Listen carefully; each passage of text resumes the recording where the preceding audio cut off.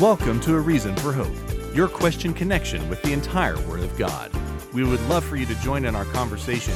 Simply follow us on our Facebook page at Calvary Christian Fellowship of Tucson. If you have a question, email or text us at questionsforhope@gmail.com. Now here's your host, pastor, author, and Bible teacher Scott Richards, along with his right-hand man, Sean Richards. Well, a very good afternoon, morning, or evening to you. Welcome to this edition of A Reason for Hope. A Reason for Hope is our daily journey through God's Word, one question of the heart at a time, and that's where you come in. It's your questions on the Bible. Any question you have about the Bible, from Genesis to Revelation, on the table here. Maybe it's a favorite verse you'd like to get to know in a little bit more up close and personal way. Maybe it's a puzzling passage where you could use some clarity. We'd love to be able to explore any part of the Word of God with you.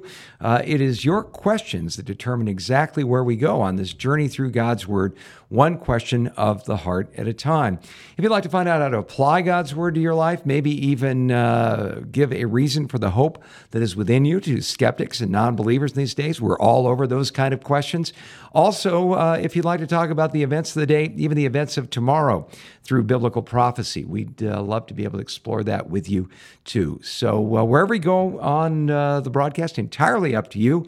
For the next few minutes, we'll be exploring that by tackling your questions. I'm joined here by my right-hand man, protege, all-around good guy, Sean Richards. Sean, how can people get their questions to us? Well, if you'd like to email us, questionsforhope@gmail.com is where you can send them. Also note that if you want that spelled out, we'll have it on our website, calvarychristianfellowship.com. If you click on the Watch Live tab, you'll be able to not only send us your email questions through the proper spelling, but also at the right-hand side of the screen, you'll be sent to, well, basically an opportunity to engage with us live and on the air. As of the broadcast we're currently doing today, we're experiencing a bit of technical difficulties, but this will be uploaded after the fact, so no worries there long term, but short, just keep us in prayer that we can get this figured out. Note as well, if you want to join us on social media, YouTube is A Reason for Hope, and Facebook is Calvary Christian Fellowship of Tucson. If you want to give us a like or subscribe there, the advantage is you'll be notified when we're going live. The disadvantage, though, is that we have had a very fluctuating relationship as to when or why our posts are taken down. So if, like this situation, we're not broadcasting, but we don't tell you in advance as to why, that will, of course, still be amended by our website being available for you, which is, once again, CALVARY, ChristianFellowship.com. Click on the Watch Live tab, and you can join us there. I'm going to continue to do a mad scramble here, but why don't we start off with a word of prayer and see where the Lord takes the time we have to be available. Yeah, Father, I thank you that we have the opportunity to be able to answer the questions we have received here today. And Lord, we don't know the whys or the wherefores, but you do, and we believe that you are in charge of all these things. Even technical malfunctions, you can work together for your glory. So we pray that we would focus in on sharing your word, one question of the heart at a time, as you've called us to do. We pray for the filling and anointing of your Holy Spirit, that we might be able to do this in a way that honors and glorifies you. In Jesus' name, amen. That is true. Now, again, starting with the questions that we've received in advance and prepared for just such an occasion, we always enjoy revisiting contradictions every now and again, because you'll hear them both now and again and again. The contradiction is the claim that Herod apparently thought that Jesus was John the Baptist, but that is contradicted in the gospel accounts. In Matthew 14, 1 through 2, and in Mark 6, 16, he did believe that Jesus was John the Baptist. But in Luke chapter 9 and verse 9, he did not think that Jesus was John the Baptist. Now, of course, when we are given these sort of claims, and Luke will obviously be the odd man out, so let's see if it in fact denies that. But the key issue in all of this is most of the people who bring up these fancy multi-syllable words, contradiction, don't even know what a contradiction is. A contradiction is a violation of the second formal law of logic, that A does not equal non-A. Two things in the same way and in the same sense can't both be true and cancel each other out at the same time. So if we have in Luke 9:9 apparently a objective and direct denial that Herod, specifically the Herod that was around during the time and the demise of John the Baptist, Right. did not made the affirmative or rather the negative statement that Jesus was not John the Baptist risen from the dead, well, then there's a rumor going around that has conflicting information, which even in of itself isn't a contradiction. You can record conflicting reports, and the issue is on the part of the reporter. We know all about that today. But if, on the other hand, the Bible makes a definitive statement that Herod made this claim, and in another place says that Herod did not make this claim or made the opposite claim, we'd have a problem. What does Luke 9:9 actually say? Well, always good to go to the direct text. It says, now Herod the Tetrarch, this is verse 7, heard of all that was done by him, Jesus, and was perplexed, because it was said by some that John had risen from the dead, and by some that Elijah had appeared, and by others that one of the old prophets had risen again. Herod said, John I've beheaded, but who is this of whom I hear such things? So he sought to see him. So is there anything in that text that denies Herod having the opinion? No, not at all. In fact, it mentions that this was a phrase going about, and Matthew and Mark both affirm he adopted this point too, one in particular because of a guilty conscience, and it goes on to explain why. Yeah. But do we have any conflict of fundamental information that a claim was made concerning Jesus, that he was John the Baptist risen from the dead? We don't believe that. Jesus doesn't believe that. John the Baptist certainly didn't believe that. But at some point, is it impossible to read Luke chapter 9 and say that Herod couldn't have also adopted that view, since it says in the text, in line with the other two texts they gave for us, that this was the belief of some? Yeah, there's absolutely no reason to come to that conclusion. And this is another insight into contradictions. I love the fact that we on this broadcast point out what a contradiction really is, that a thing can't be A and non-A at the same time, that in this case, you would have to have a direct statement from Herod saying, oh, I know for sure that Jesus isn't John the Baptist risen from the dead, and another statement where Herod is saying, yes, I believe that he is John the Baptist risen from the dead, in the same incident, the same flow of when the ministry of Jesus was taking place. We simply don't have that here. And I think it points out an important thing about people that drop the Bible contradicts itself card. More often than not, what you're dealing with is not a fault or a flaw with the Bible, but rather, wouldn't you say, Sean, a fault or flaw in an individual's interpretation of a particular passage in the Bible. Which, again, isn't even a dismissal on its own. People make the regard, the book is just such a subjective way of communicating truth because you have to interpret the information in the book. You have an interpretation, they have an interpretation. How do we know which is the right one? I will say that this is the right one and that these two passages conflict with each other. But notice that the individual who's playing that game now has to play by their rules. And I can say, well, since your interpretation is that the Bible is invalid, and that's just your interpretation, that it bears no weight to me as an individual because I can interpret two texts to be completely harmonious, like we did using the laws of the English language and grammar and information and logic. So it's kind of shooting yourself in the foot to even go down that path. If you play by rules that make it meaningless and then say the meaning conflicts with each other, the fact that the meanings conflict with each other is meaningless. If you eliminate logic as a rule and then hold it to a logical standard, it means nothing. Yeah. But if, on the other hand, you approach the Bible and say, no, there is such a thing as a right and wrong interpretation and a right and wrong source of information. If you say that the Bible contradicts itself, you're saying that it needs to be consistent in the information. Make sure that the person making the claim plays by those rules too, because usually, and this is 98 times out of 100, that they either haven't taken the time to read the passage for themselves, are taking the word of someone else, or just like throwing around contradiction without an example because it puts them in the intellectually superior camp. We don't play by that game. We want to make sure that what we read is not only trustworthy, but the people challenging it are consistent, are honest, just like we would be if we were giving them information about it. Yeah, and this kind of raises a kind of a dovetailing question.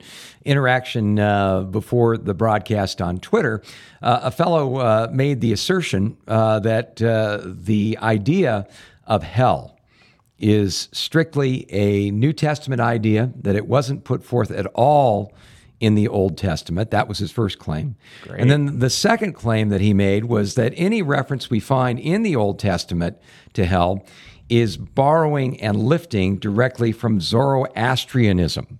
In other words, Isaiah chapter 66, which specifically speaks about the final destination of the ungodly, this person says is clear cutting and pasting from the Persian religion of Zoroastrianism. How would we respond to that? Well, again, if you heard this on Twitter, I think that's a first strike for reliability, but let's... No, this is an interaction on Twitter. This is what this person's asserting on Twitter. Yes, and that's, again, a mark against them. But if, on the other hand, someone's allowed to say things and make references to multi-syllable words like Zoroastrianism, that's all well and good, but can you back up your claim? Can you show me where that interaction, chapter and verse, took place? Can you maybe, for instance, and this is, again, not to take too much of an intellectual aside, I did a interactive video on Zoroastrianism. I read through their primary sources and a little bit into the history surrounding it. So if someone wants to find out what Zoroastrianism actually teaches, you just look up Zoroastrianism. They'll have their text listed out for you. No, and you but can where can they get a hold of the video that you made on that? On YouTube, it would be Shady Oak Ministries, and I give my citations in the description. Okay. But the point being made is this: in a nutshell, Zoroastrianism, there's a Persian bent usually to it, but there's been other versions, some Greek, some, not Iranian, because that is Persian, but also extended Middle Eastern perspectives, even some going as far as Egypt, where the stories have been skewed a little bit, so we don't actually know what it is. And the reason for that, especially in India, is because Zoroastrianism was the primary belief of a certain individual by the name of Cyrus the Great, or Darius the Mede, and his culture, where essentially they narrowed down their concerns, not their awareness, but their concerns, to two main gods: Ahriman, who is the evil god, the chief demon, and Ormazd. And don't ask me to spell it, because I can never figure out where the Z and the D is in the matter of it. Persian's fun. Yeah. But he's the good god. He's a specifically ethnocentric Persian deity that wants his people and his ethnicity to ultimately be the inheritors of this world. And they usually have three different versions of the story. Either, and this is the one thing they all have in common, when Ahriman, the chief demon, created everything, Ormazd wanted to make it serve a purpose, but Ahriman had the right to decide what to do with his stuff, so there's a conflict between them. When he created the universe from materials I won't explain what, the conflict is essentially a 4,000-year cycle between them, where Ormazd has the upper hand, their level, Ahriman has the upper hand, and then the cycle continues.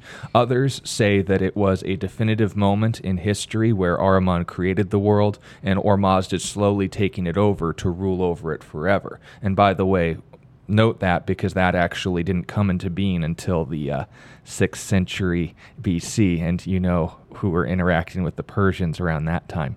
But I digress. The other interesting aspect to this story is, again, the belief of many gods, and they're just focusing on these two. But it's a dualistic theology, and if you want to know Zoroastrianism in function, just look at Star Wars. The goodness of the world is there's the dark and there's the light. Some choose the dark, like Ahriman. Some choose the light, like Ormazd. You want to be on the light because they're generally seen as the good guys, but in terms of theology and truth, you can't really say that Ormazd has more of a right to be worshipped than Ahriman, because they're both gods. In fact, Ahriman has more of a right because he created everything. Ormazd didn't. That aside. So the bad god created everything. Yeah, and I won't tell you how, but it's kind of yucky. The point being made is this. In the account, the Persians are hoping for this messianic kingdom. This is the most popular form of how it's practiced today. And interestingly enough, I alluded to this earlier, that view only came into writing when the Jews, who were living in Babylon at the time, were then taken under the custody of Cyrus the Great when he conquered Babylon in the 6th century BC. And this was, of course, recorded for us in the book of Daniel, chapter 6, or the end of chapter 5 as well. But what's interesting about that, and noting the point, people say, oh, Judaism borrowed from Zoroastrianism in this messianic view. Well, why do you say that? Well, because we have temples to Zoroastrianism that predate Judaism, which is misleading. The people either are assuming too much about Zoroastrianism being a linear record, which we can prove within 2 minutes, or the existence of temples that have the zodiac, which are also included, granted, in Zoroastrian worship, are in existence then. That's the only way they link the two. The argument is because Zoroastrianism makes this claim and Judaism makes this claim, because Zoroastrianism as a concept is older. We don't know what they taught before this, and this is where the third point is going to be key. We don't know what they taught before this, but we do know when they interacted with the Jews, suddenly it started to sound a little bit more Jewishy, and this is incredibly common. When you look at Greek paganism or Roman paganism, the cult of Mithras was a copy and paste borrowing of the accounts of Jesus, and we know why and when, because it postdates Christianity. We know when the Greeks were interacting with Christians. So it kind of gets into the which came first, the chicken or the egg, kind of an argument. And we can know for certain because guess what happened to the Zoroastrian faith, God bless you, during around the 8th century or so AD. Islam took over Persia.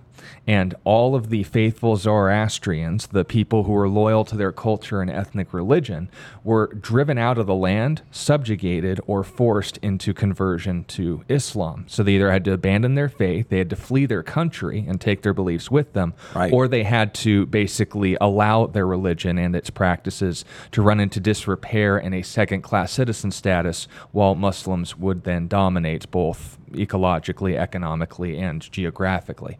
So all this time, and for 400 years, by the way, Zoroastrianism was the not dominant faith in Persia, where it was largely centered. Most of them were either fleeing to India, where you see vestiges of it still to this day, or were dispersed throughout Muslim lands and ultimately into non-existence. When they came back, that's when we start getting writing about Zoroastrianism, reflecting on the old ways before their exile. We don't even have their sacred texts before they were driven out by the Muslims 800 years after the time of Christ, and another 600 years after that when Daniel was interacting with Cyrus the Mede. Now we have Cyrus the Mede's writings and we know that he had some regard for this ethnic culture, but it's all guesswork, because guess who is writing the accounts of Daniel and these references to Cyrus the Mede? Either people thousands of years removed from the fact, just like with the Zoroastrian text,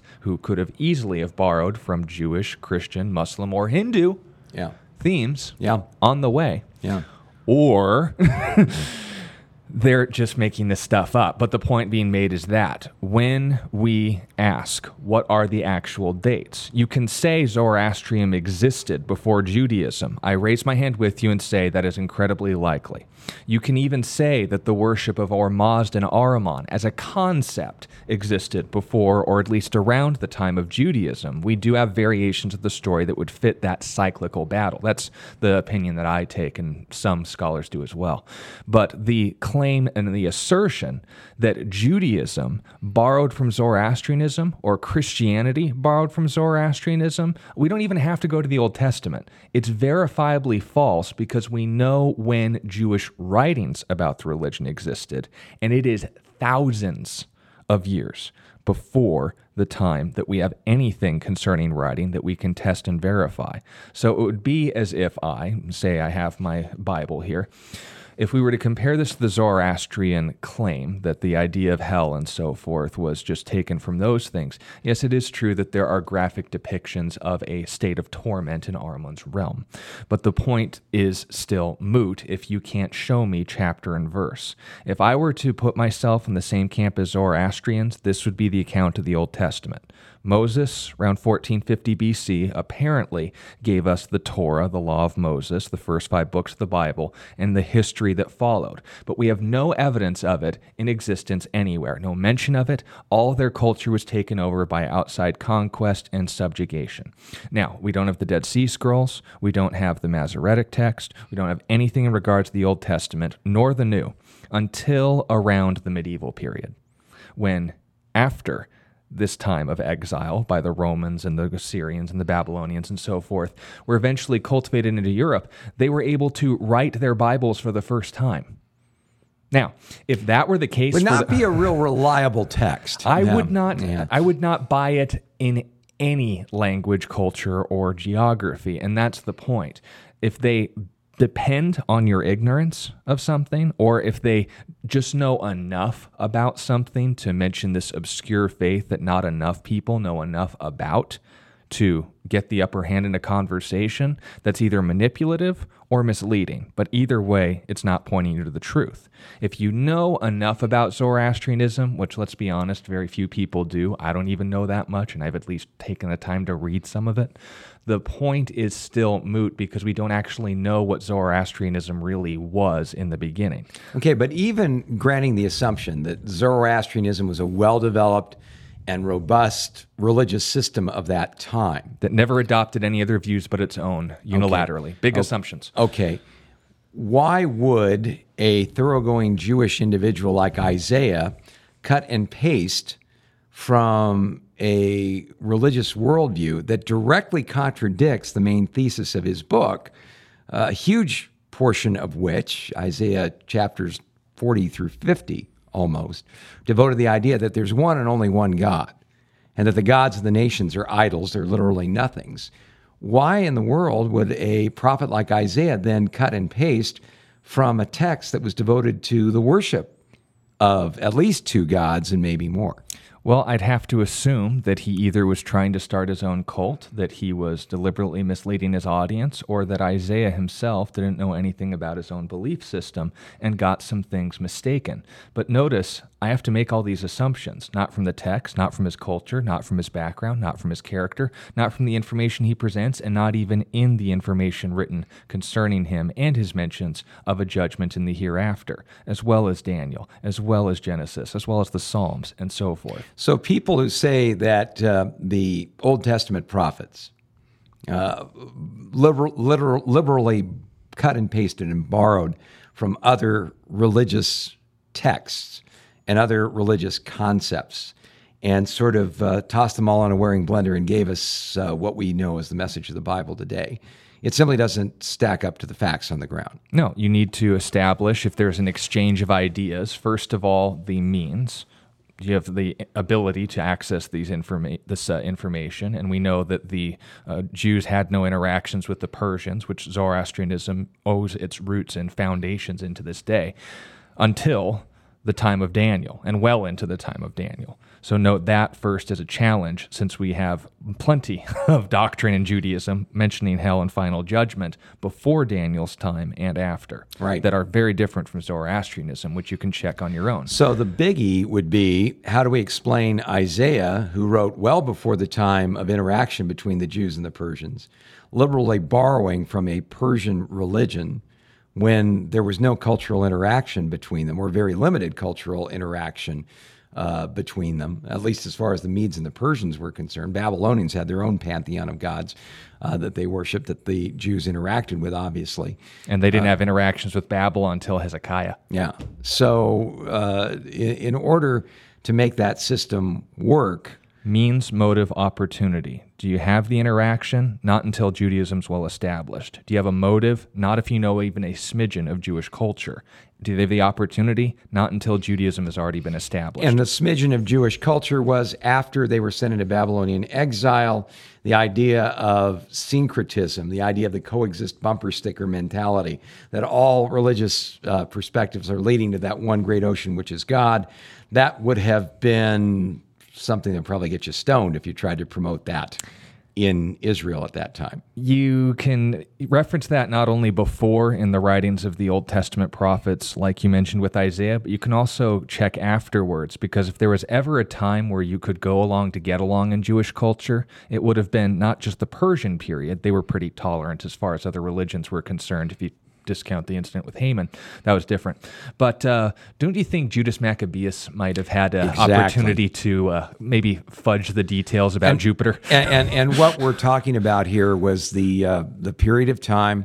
It's predicted in the book of Daniel, but is described in, say, the apocryphal book of Maccabees, where Israel was taken over by the Greeks. And one Greek in particular, ruler, fellow by the name of Antiochus Epiphanes, wanted to wipe out Judaism and institute Greek paganism as the only religion that would be practiced in his territory. Among other things that this Antiochus Epiphanes did was, if he found out that a family had circumcised a child, he would have the mother and the child literally nailed to a wall as an example to other people not to do such a thing. He took a statue of Zeus and he offered it in a sacrifice to it in the temple, a foreshadowing of the ultimate abomination that causes desolation that the Antichrist is going to do someday.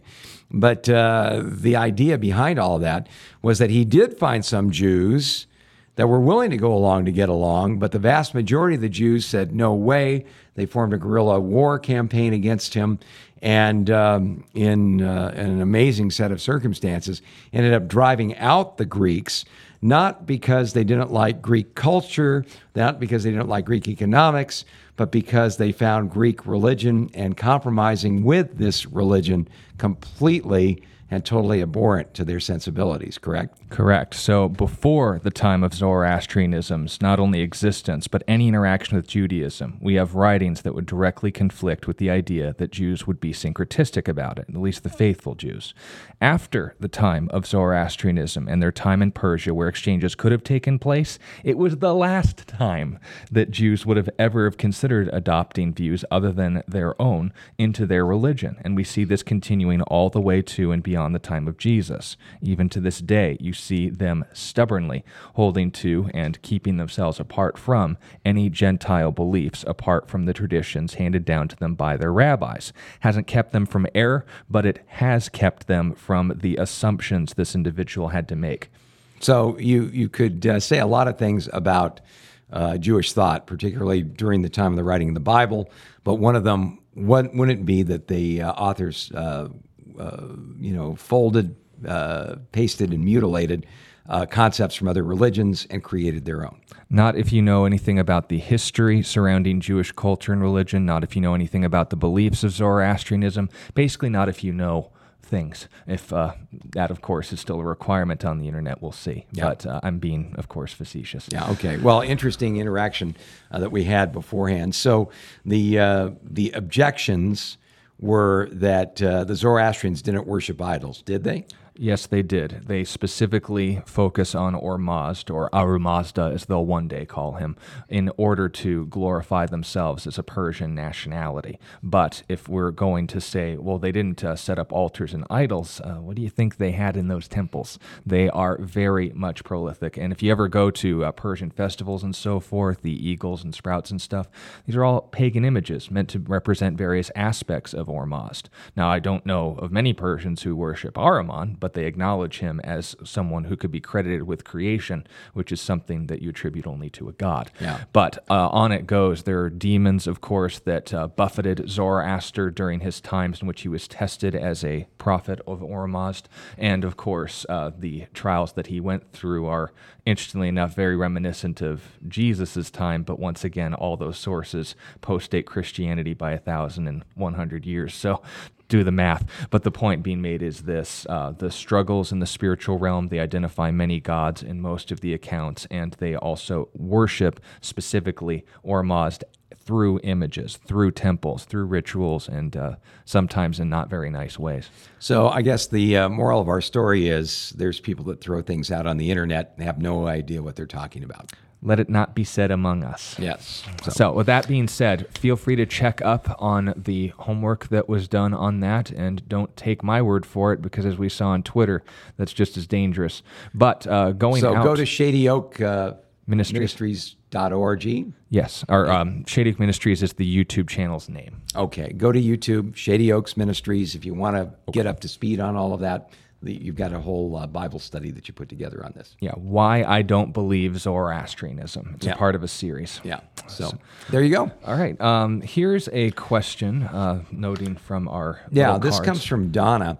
Interesting question. Why did God choose the Israelites to be the chosen people? You don't have to guess. It's interesting that that question is usually asked with sort of an open-ended flavor behind it. Like, did the Jews just kind of create this religion as sort of a rah-rah thing? We're the best, we're the biggest, we're the baddest, so God chose us. Really, the reality that we find in the Bible is quite different, isn't it? Yeah, he literally tells them in Deuteronomy chapter 7 and verse 6, he says, "For you," this is telling them, by the way, not to worship the idols of the nations, but verse 6 says, "You are a holy people to the Lord your God. The Lord your God has chosen you," here's where that phrase comes from, "to be a special people for himself, a special treasure above all the peoples on the face of the earth." Why? Verse 7, "The Lord did not set his love on you, nor choose you, because you were more in number than any other people, for, on the contrary, you are the least of all peoples." Verse 8, here's the key. Old Testament God, by the way. "But because the Lord loves you, and because he would keep the oath which he swore to your fathers, the Lord has brought you out with a mighty hand and redeemed you from the house of bondage, from the hand of Pharaoh, king of Egypt." And then goes on to note that, "Therefore know that the Lord your God, he is God, the faithful God, the trustworthy God, who keeps covenant and mercy for 1,000 generations with those who love him and keep his commandments." So continuing with this theme of God's character being put on display, why did he choose the Jewish people? Because he's the kind of God that keeps his promises. Promises to who?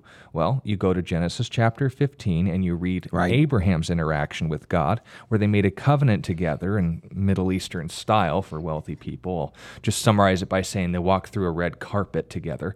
Oh, did I say together? God walked alone, but that's a study in and of itself. Yeah, the pretty promise, heavy stuff. Yeah. The promise was made that your descendants will go to a land that is not theirs and will be oppressed 400 years, and then I will call them back to this land, but not yet, because the iniquity of the Amorites is not yet complete. The people currently living here got some sinning to do before judgment has to come. That is the not only reason for the Canaanite wars, but also continuing on why they're the chosen people. Chosen for what purpose? To specifically fulfill the promise to Abraham, that I will make you a blessing to all nations. How? Well, because of the Jewish people. Right. We see this alluded to in the book of Revelation chapter 12, but most specifically pointed out in Matthew 1 and in Luke chapter 3, the fact that the Messiah, the Redeemer of all nations, not just the Jewish people, would come to this world through the ethnicity known as the Jewish people. They would bless every nation through that and the work God would do through them. Now note, because Jesus has come, does that mean that God's through with them? Read Romans chapter 11 and call me in the morning. Yeah. But the point being God made is still this. does have a plan for the Jewish people. But note that point. What did he choose them for? Why did he choose them? And of course, if they are chosen, what does that mean for them? It doesn't mean that they're superhuman. They certainly have more to be accountable to. We read that in Romans chapter 2 and 3.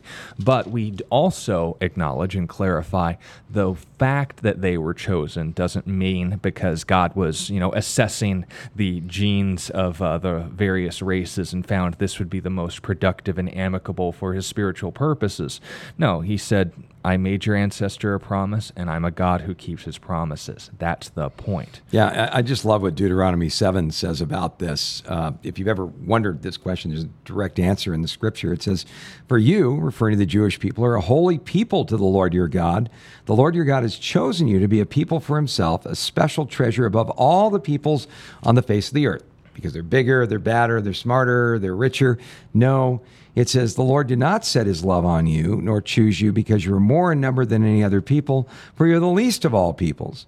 But because the Lord loves you, and because he would keep his oath, which he swore to your fathers, the Lord brought you out with a mighty hand and redeemed you from the house of bondage, from the hand of Pharaoh in Egypt. Therefore know that the Lord your God, he is God, the faithful God, who keeps covenant and mercy for 1,000 generations to those who love him and keeps his commandments."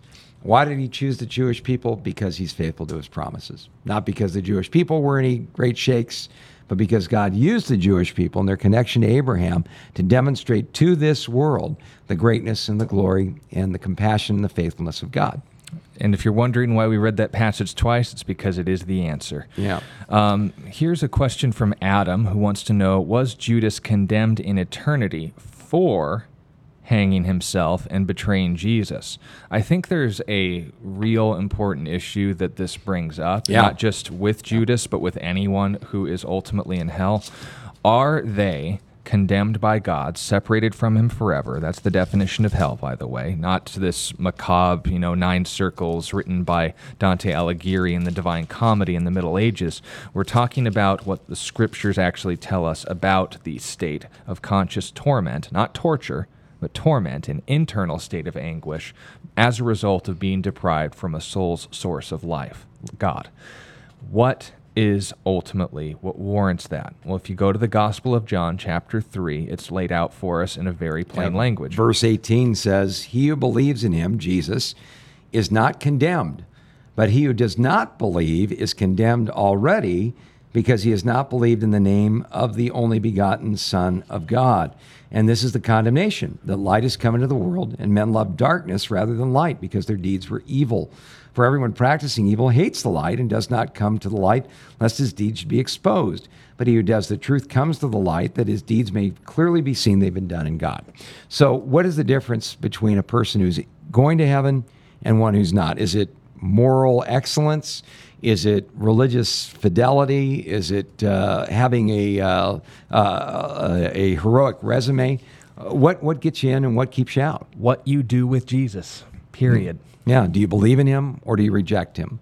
That's the whole issue. So whatever Judas did on top of that, that certainly made his ultimate refusal of Jesus all the more clearer. But we need to shy away from this mindset that's essentially reverse legalism. If I do certain sins, they certainly have immediate consequences that can be worse than others. But all sin is rebellion against God, and the wages of sin is death. Romans 3:23 says this. Yeah. So if I'm noting this point, what is death? It's separation from life. What is eternal life? Jesus said in John 17 and verse 3, "This is eternal life, that they may know you, right, the only true God, and Jesus Christ whom you have sent." Yeah. So literally, we're told the status and the means by which we achieve that status. It's a gift given to us because of our belief in Jesus. If it's because you sin less, if I'm going to take an honest assessment of my life, I probably invalidated myself 10 times over without even knowing it. Yeah. But Yeah. if, on the other hand, what Jesus did on the cross, and we talked about this on Sunday, the whole point of emphasis is if anyone could accomplish it infinite times over, it would be the only one who's ever done their lives right in history. What Judas did is, of course, horrible, and much like every other sin in this world, it deserves the wrath of God. But Jesus went to the cross for Judas as much as you and me. That's why when the gospel accounts in the epistles reflecting on them say that Jesus is not only our propitiation for our sins, not ours atoning only, sacrifice, but for the whole world also. That it makes a point of emphasis that Jesus is the ransom, the sacrifice for the world, but especially for the elect, those who choose it. So noting that point, I benefit from these things by receiving them, but Jesus died even for those who rejected him. Now, that's uncomfortable for a lot of people, but that's only because you diminish the character of God. Yeah. If I only think in terms of, well, what's the most efficient use of my time and energy? No, Jesus didn't come to this world to be efficient. He came to do the will of his Father, to reveal his character and nature, who, as I recall in Ezekiel, Old Testament, 33 and verse 11, does not delight in the death of the wicked, but that the wicked should turn from his way and live. If Jesus only died for certain people that had hope, well, let's just take those last two words. Did we have hope? would Ephesians 1 through 3 make the point that, well, you guys were pretty bad off, but Jesus opened the door through this religious we're system. dead in our trespasses and sins. You who are dead, present tense, ongoing reality, that you are sons of wrath. Literally comparative and almost an explicit comparison between us and the nature of Belial, of Satan. So we're noting these points.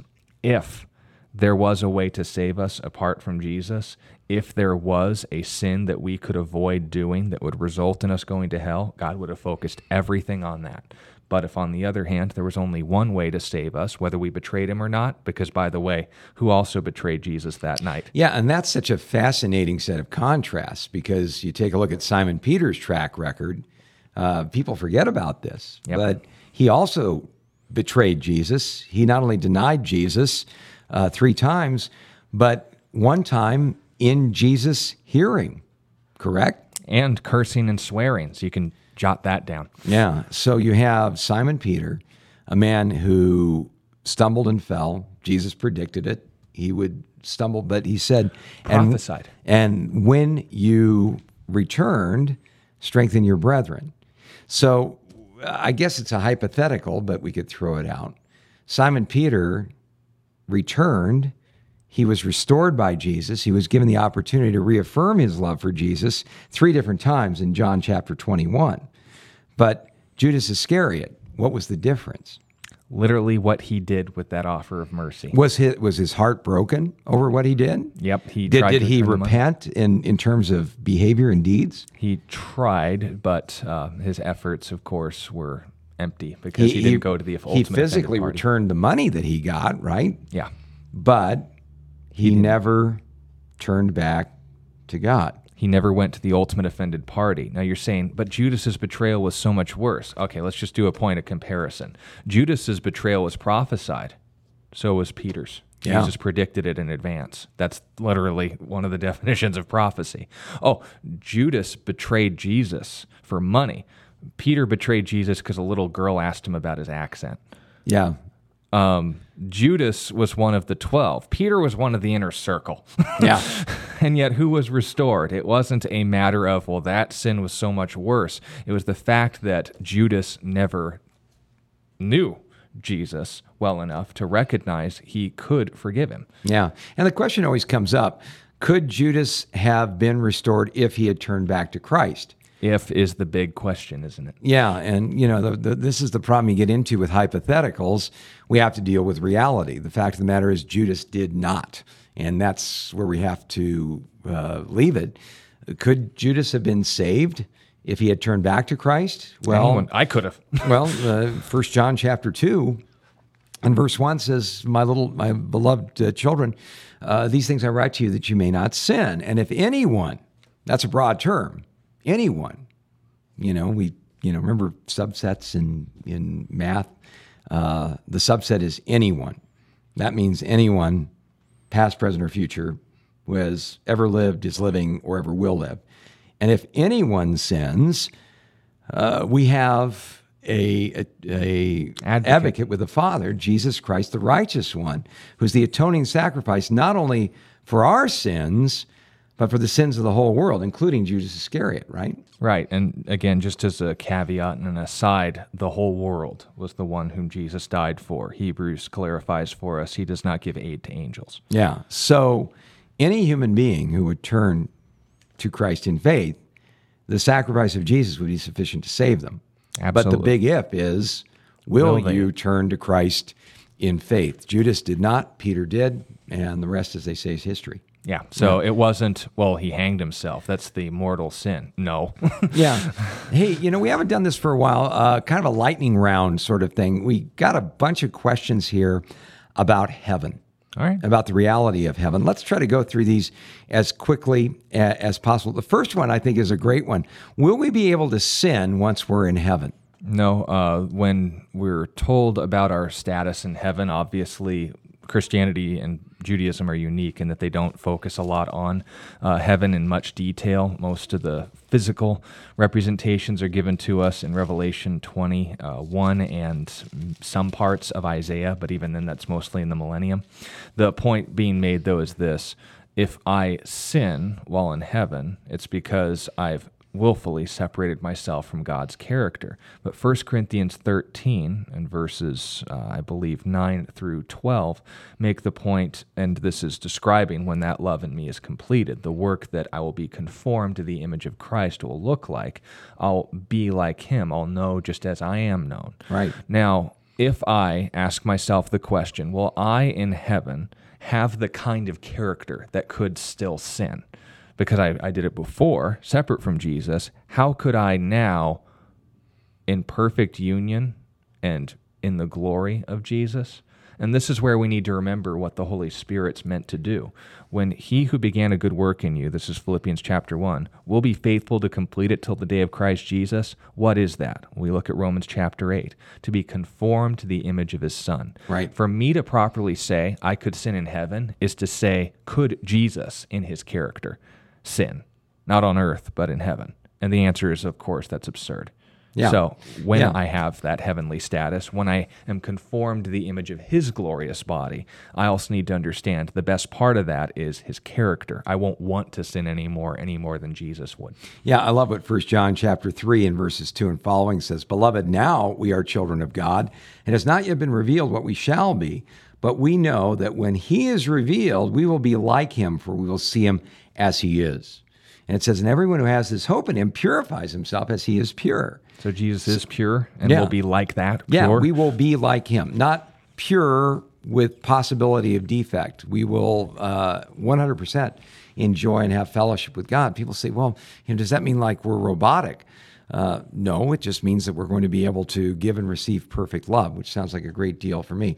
Here's another one. Will we recognize our loved ones when we get to heaven? Again, same passage in 1 Corinthians 13, we're told that I'll know just as I am known. And if the perfection, the completion of any spiritual gift, chapters 12 through 14 of 1 Corinthians describe knowledge as one of those things. The completion of that isn't the limiting of that.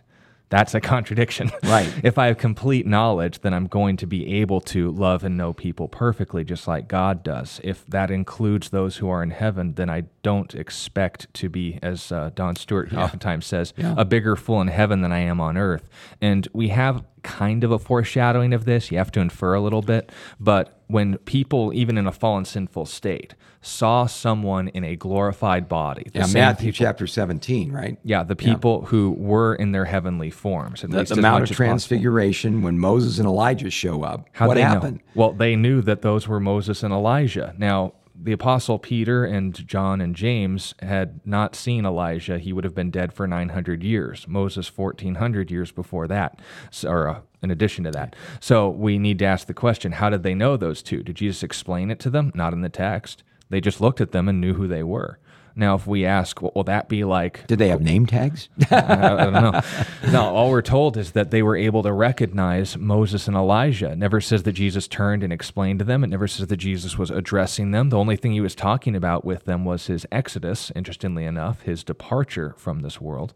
But the point is still there. If we saw glorified people able to be identified by fallen people that they had never met, and understand who they were perfectly, then why would we think we'd be limited in two glorified people interacting with each other and saying, oh, I forgot your name, when I have the perfection, the completion of knowledge through the Spirit? Yeah, I think that's excellent. How about this one? Are people in heaven watching us right now?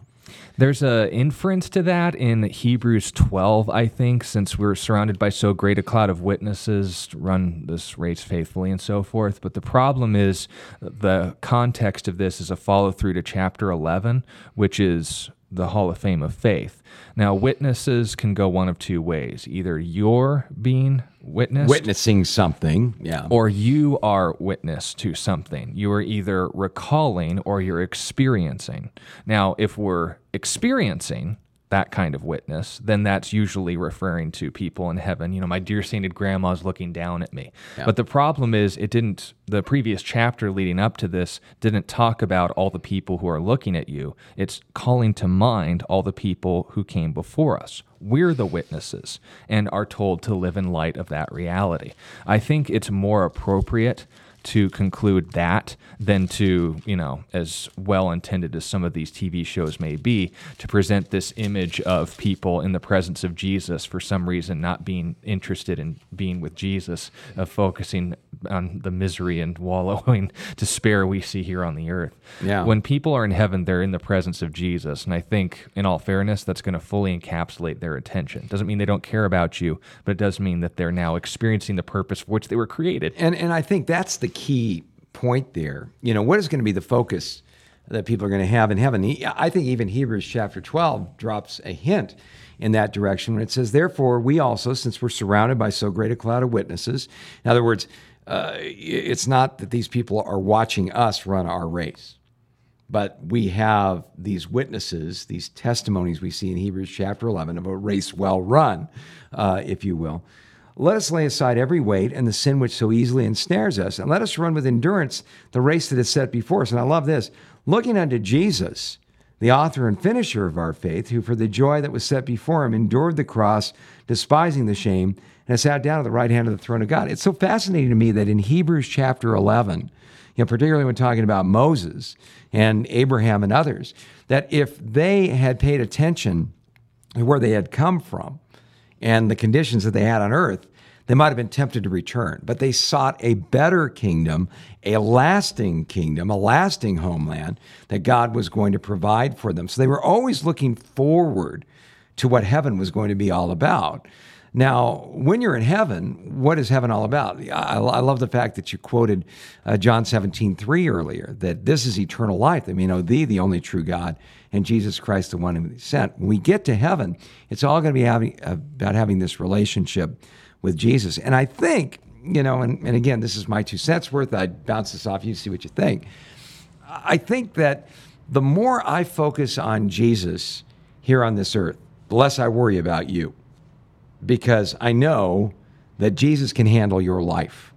I know I can't as much as I'd like to as your dad, but I know that Jesus has got you. And when I have concerns and things about people that I love and care for so much, it's easy for me to get nervous or anxious if I'm focusing in on you. But if I focus on Jesus, I know he's got this. And I can't help but think that in heaven, maybe that's what's going on. The writer of Hebrews says, fixing our eyes on Jesus. That's the way to have peace in this life. And I can't help but think that those who are in glory, maybe they are concerned about us. Maybe, oh man, I've left all these people behind. They're not here yet. How are they doing? One look at Jesus, will convince them that he who began a good work in them will also complete that good work in us that are still running our race here.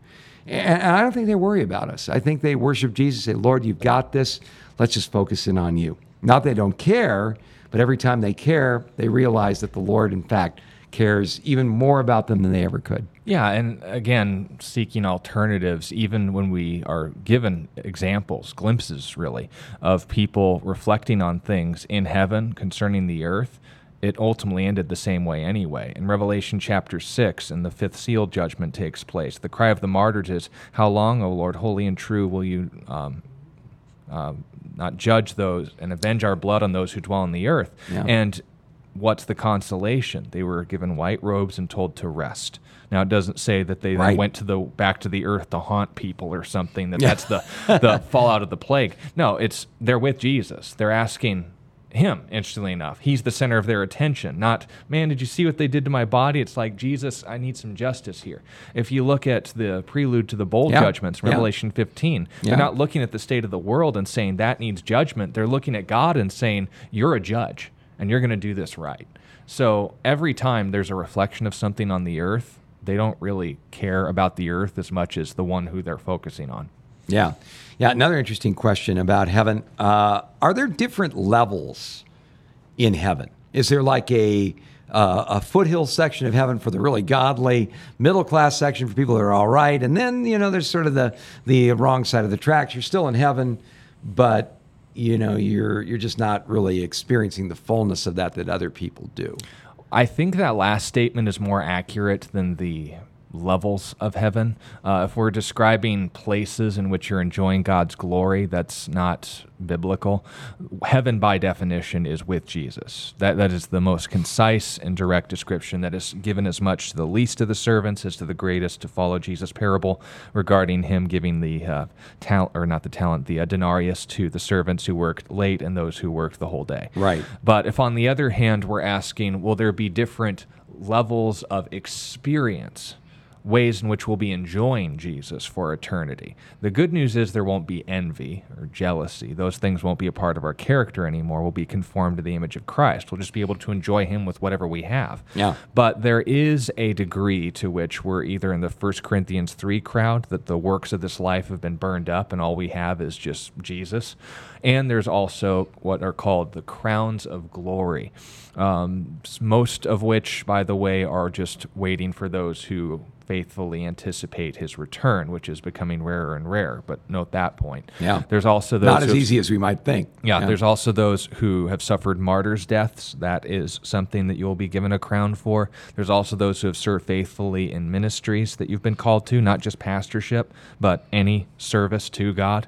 Whatever you do, Colossians 3 style, do heartily as unto the Lord. Yeah. But the point then being made is this: what about the people who miss out on those crowns? They're with Jesus. They have heaven. What about the people who have the crowns? Well, we're told what people will be doing with them. In Revelation chapter 4, the 24 elders are casting their crowns before the throne and saying, and note the language is continual, so you get this really beautiful picture of Jesus giving them back the crowns and noting, I've entrusted you with this authority. And note, by the way, too, it's not going to be like some, Ruby's Diner balancing act with many crowns in your head, like some sort of, metal xylophone or whatever. It's making a point of authority being given to you. Some people look at Matthew 25 and say, you've been faithful with little, I'll reward you over much. And that whole logic, I won't read too much into the parables because I'm not qualified, but the point then is, I think, most appropriate. There will be ways in which we'll enjoy Jesus more than others, but you're still with Jesus. That's heaven. Yeah. Yeah, and I think the idea of levels of heaven comes from a misinterpretation of 2 Corinthians chapter 12, where the Apostle Paul was talking about visions. He said, I know a man in Christ who 14 years ago, whether in the body I do not know, or whether out of the body I do not know, God knows, such a one was caught up to the third heaven. And I know such a man, whether in the body or out of the body I don't know, God knows, how he is caught up into paradise and heard inexpressible words of which it is not lawful for a man to utter.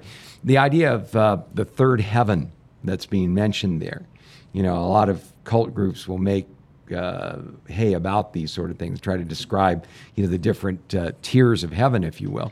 But the bottom line is heaven has three aspects, right, in the Bible. Yeah, the first heaven would be the first definition, the atmosphere, the sky, birds flying in the midst of heaven. We see that used in Genesis 1. Right. The second is the heavens, plural, Genesis 1:1, the universe. And then there's where God manifests his glory. That's what we mean by the third heaven. Yeah. So, some fantastic questions that we've had about it. Some other great ones that we don't have time to get to, but we can certainly get to them if you'd like. Can we get a message to someone in heaven? Can we ask God to pass a message along? We'll finish with this. They're with Jesus. Pray to him. Yeah, exactly. God bless you. That's what they'd want you to do. So God bless you. We'll see you all tomorrow.